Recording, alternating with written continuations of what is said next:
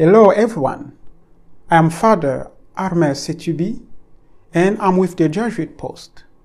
Welcome to No Justice, No Peace, a Jesuit anti-racism retreat, a series in which we are journeying together into a deeper awareness of how racism operates in our lives and how we can start to eradicate it.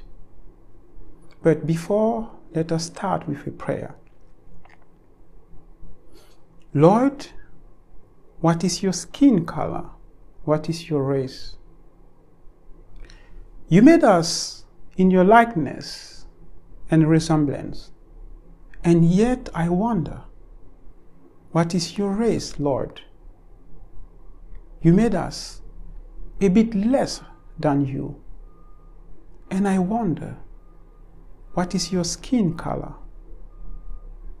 Lord, give me the grace to understand what you really are. Give me the grace to know what your real race and skin color means. Amen. So, today we wrap up our reflection on sin and specifically on the sin of racism. And I'm going to tell you this, it might be shocking to you, but you can also be aware of that. Did you know that race is a construction we could live without?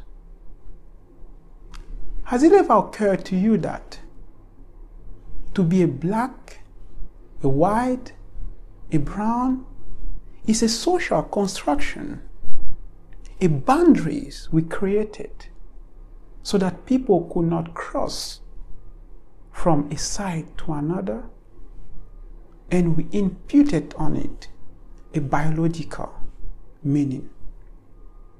Yes, race is a total construction, and yet we should not be unaware of it.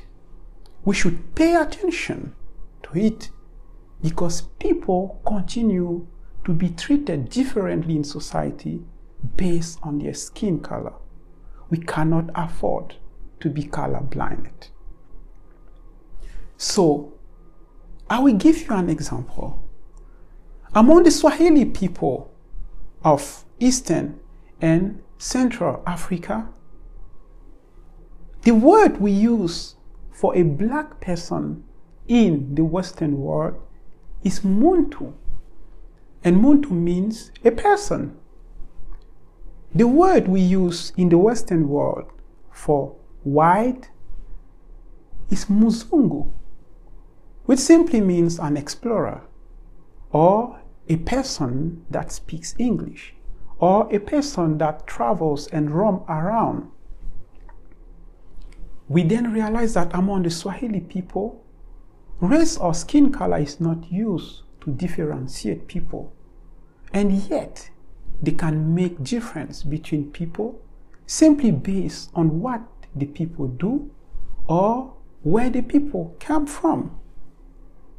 So, race is a construction we made, and yet we should not be indifferent today or unaware of this difference. Instead, we should work and act upon. Now, my experience of evil, and by extension sin, is that there are two types of evil. The first type is natural evil, and the second type is man-made evil. When a cyclone or a tornado strike or kills people, that's natural evil. But when you decide to kneel on the knee, on the neck of a fellow human being until death follows, that's man-made evil. When you decide to redline entire neighborhood so as to bar the access to federal loans, that's man-made evil. When you use institutionalized racism to keep resources to yourself and depriving others from accessing those resources, that's man-made evil. Now, the difference between the two evils is that although natural evil cannot be completely prevented by human beings, man-made evil can be prevented. It's like an infectious disease that can be cured and prevented. St. Ignatius of Loyola has a peculiar way to make us reflect and take decisions about sin. He asks us to let ourselves be seized with amazement and awe and consider how frail and fragile we are due to our sinful nature. And in his insight, he asks us to pose these three questions. What have I done for God? What do I do for God now? And what do I plan to do for God in the future? So the threefold questions remains actual today as we meditate on the sin of racism. What have you done to fight against racism, whether you have been a victim, an active perpetrator, or a silent complicit person? What have you done to fight against racism? What do you do to fight against racism? And what is your plan to continue fighting against racism? To help us ponder these questions, I highly recommend that you read and meditate on the piece by Nikole Hannah-Jones, What is Owed, published in the New York Times Magazine of June 28, 2020. Take time to see how the Lord speaks to you about racism through the piece by Hannah-Jones. Let yourself be immersed and see how the sin of racism continue to hit people in our country up to this date. Meditate on how you can take action and see how you yourself can be properly involved, whether you are a victim, whether you are a perpetrator, or whether you are just a silent observer.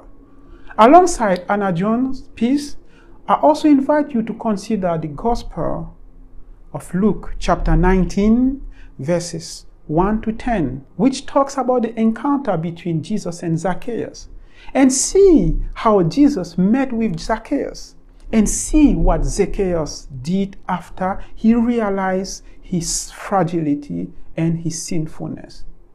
He decided to change and make reparation. Ask them, what will you do in the future to bring about more racial justice and equity? How will you work to stop racism? And more importantly, to bring about healing and reparation. So I hope this helped. And I invite you to conclude by saying the Father prayers, the Lord's Prayer. Our Father, who art in heaven, hallowed be your name.